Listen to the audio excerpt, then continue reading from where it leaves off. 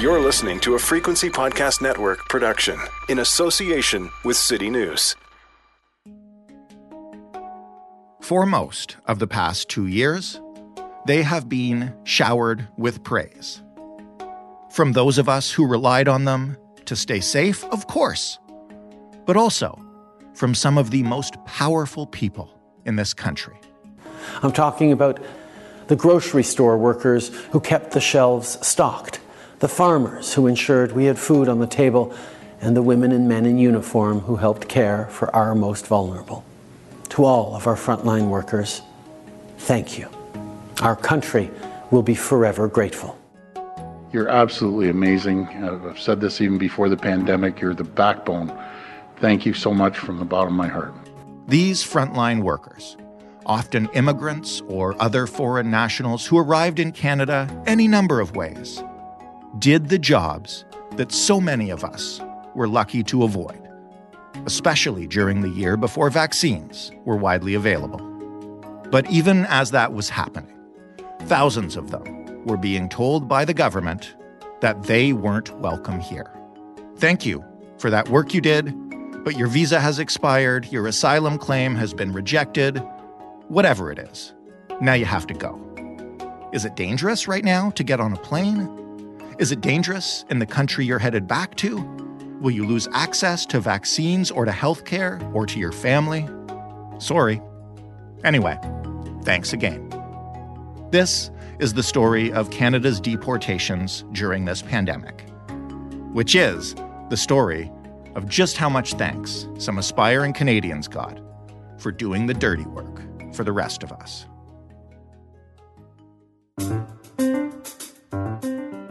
I'm Jordan Heath Rawlings. This is The Big Story. Isabelle McDonald is a researcher and writer based in Montreal. She outlined this issue in The Walrus. Hey, Isabelle. Hi, Jordan. Thanks for having me on, and hello to your listeners.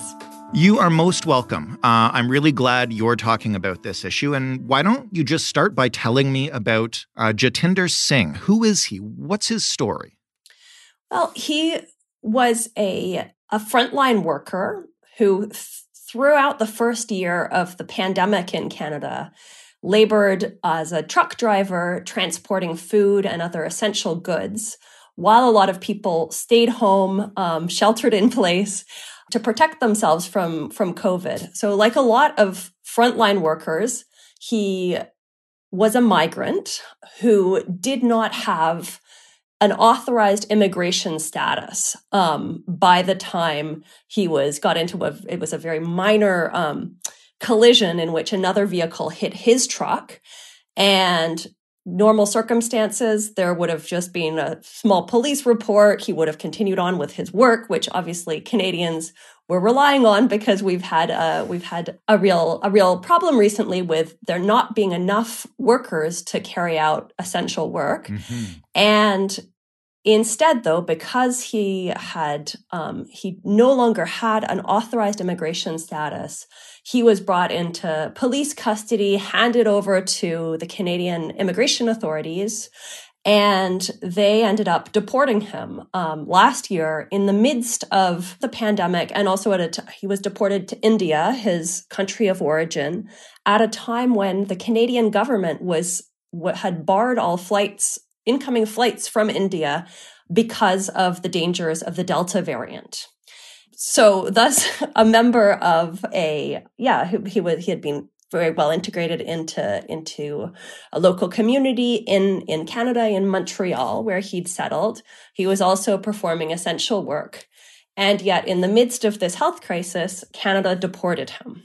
How tough was his case going through border services? Like, how much of a fight did he get to put up? What were his options? How did it work? He had arrived in Canada in 2017 as an asylum seeker because members of his family had been targeted for their involvement in political protests and political movements in India. And his brother, for instance, had been attacked for participating in a protest around farmers' rights in the Punjab, which is where his family is from. And like many people who come to Canada as asylum seekers, he faced, it's a very, very difficult process to provide all of the documents that you need to provide within a very limited time frame to be able to prove that you meet the conditions for asylum. Mm-hmm. And so his case was rejected, as many asylum seekers' cases are. And he tried to appeal that decision on the grounds of both the fact that there was a deadly pandemic that was at the time particularly lethal in India, where Canada was planning to return him to, mm-hmm. and also on the grounds that it was dangerous for him because already members of his family had been attacked, and he feared for his life as well if he was suddenly returned to India. He and his family, he has a cousin who lives still in Montreal, and they did everything they could to try to stop this deportation. There was a significant mobilization by migrant justice activists who rallied around him and also had a protest calling on the government to change course and not deport him.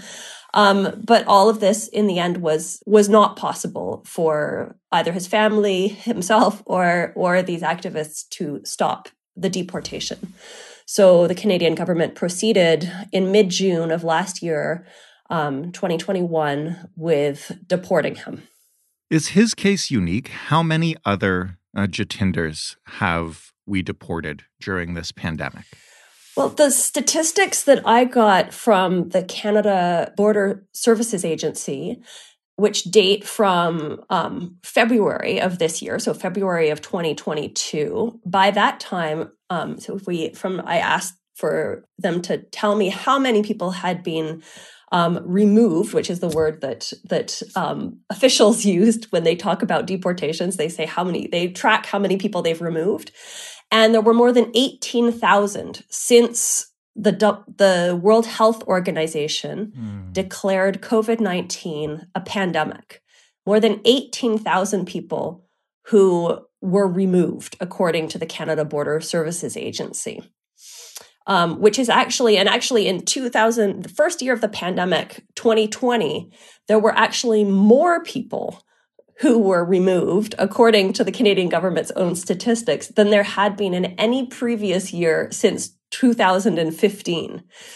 Yeah, removals did not slow down during the pandemic. There are Wasn't there a pause on removals and deportations for some time when the pandemic began?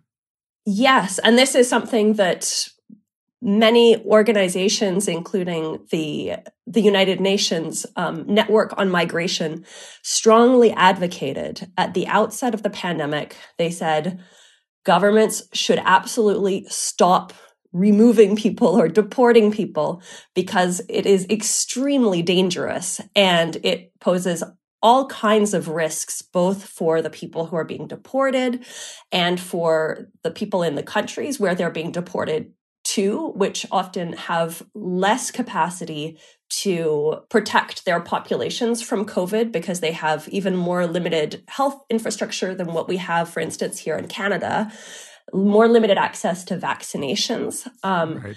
International authorities really, really strongly urged governments to not deport anybody. And around the world, there were governments took this into account, at least initially. There were some outliers, the United States being one example, which just continued on deporting people. But Canada did have initially a pause on removals that came into effect shortly after the pandemic began. So it wasn't a complete ban on any deportations, but there were far fewer people who were removed in the initial months after the pandemic. Especially, this had an impact if it was for people who had been in a situation like Jatinders. So this is somebody who came to Canada as an asylum seeker. He wasn't able to prove that his case had enough supporting documentation, and so in the end, his claim was rejected, but there was never any question that he posed any kind of a threat to Canadian society, that there was any kind of security risk in him being here. He was providing a really valuable service to Canada by working as a frontline worker. Mm-hmm. So there wasn't any question that he posed a threat in any way whatsoever. And so for people like him, Canada initially did stop deportations in the name of public health, and also because it was the Canadian government recognized how logistically difficult it was for even, flights. A lot of flights had stopped. They were actually physically, in many cases, just unable to keep deporting people. Right. So there was a halt that was instituted, but then that was lifted in the midst of an unprecedented outbreak of COVID in Canada during the second wave at the end of October 2020. Did they give a reason for this resumption? And what was it, and who fought back? Well, they announced this very suddenly with no notice. The Canadian government announced this very suddenly with no notice. Basically said that the initial reasons that the suspension of deportations had been put in effect no longer held because government offices were reopening. They also talked about how vaccinations were now becoming available. Of course, vaccination really hadn't started in very many countries at all at that time. There were scientific developments around the development of vaccines, but vaccines were not really in effect at that time in October 2020. Yet they used that as one of the reasons that they were lifting the suspension on deportations. This provoked an immediate outcry from a lot of groups working with refugees and migrants, lawyers who work with refugees, migrant justice groups. Ontario Legal Aid also condemned this move. There were many letters that were sent to the Canadian authorities who had made this decision, pleading with them not to do this and warning that this could lead to the further spread of COVID-19, which was obviously the last thing anyone needed in the middle of a pandemic, is to take actions that were going to cause further infections and lead to the further spread of a global epidemic. Yet these warnings went unheeded, and Canada proceeded to deport people.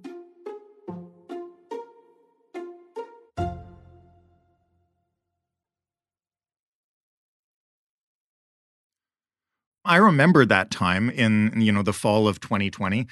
Everything was still mostly closed or virtual. Like, how did these people access services to try to fight their deportations? I imagine hearings and advocacy and all that kind of stuff would have been difficult to get to.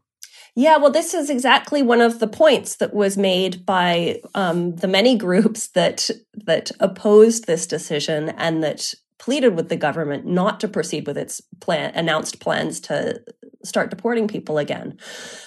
Because already it's extremely difficult for anybody facing deportation to put together a case, the kind of evidence that is needed to be able to access a fair judicial hearing. Mm-hmm. Often it's very difficult for people to obtain documents from their home countries, where if they've been tortured by the government, it's very difficult to get the government to furnish evidence that you've been tortured. People are often fleeing in the context of, they're fleeing for their lives. They don't necessarily have access to the documents that they would need to present to immigration authorities in Canada. So already it's difficult for people to access these documents. And then you're completely right that a lot of government offices continued to be closed or functioning in a remote capacity that slowed down bureaucratic processes that might have already taken a long time. There was also the problem of people having access to legal counsel. Many migrants facing deportation don't speak one of Canada's official languages, and so rely on the services of interpreters. And during the pandemic, a lot of legal counsel started happening remotely. Already there were hurdles in this process of trying to fight a deportation. But now suddenly they need to be doing this through remote meeting technologies via programs like Teams, which generally work much better if you have access to the latest technology, a new laptop or smartphone, which not everybody has access to. And then you get the problem of language barriers, and you're having to rely on the service of it, somehow find a way of getting your interactions interpreted via these remote technologies. So it became more difficult for people to access the kind of legal support that they needed.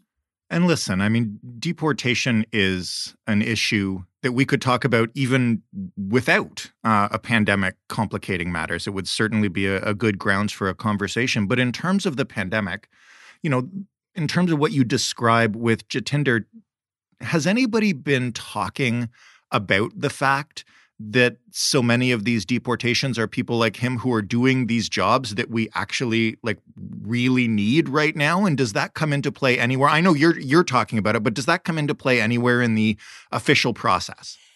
Partly because frontline workers with precarious status and their supporters have really been highlighting this as a major issue. There has been some discussion that has filtered up into official discussions. There has even been a program that was launched, a federal program that was specifically supposed to provide a means for people like failed asylum claimants to be able to stay in Canada and obtain a permanent resident status if they worked in certain frontline occupations in Canada during the pandemic. However, that program is restricted to people who worked in very specific types of healthcare jobs. So, for instance, I've talked to somebody who worked as a janitor in a hospital, and he didn't qualify because he wasn't working as a nurse or as an orderly. And I've talked to somebody else who does work as an orderly, but he hadn't worked the right number of hours to be able to qualify.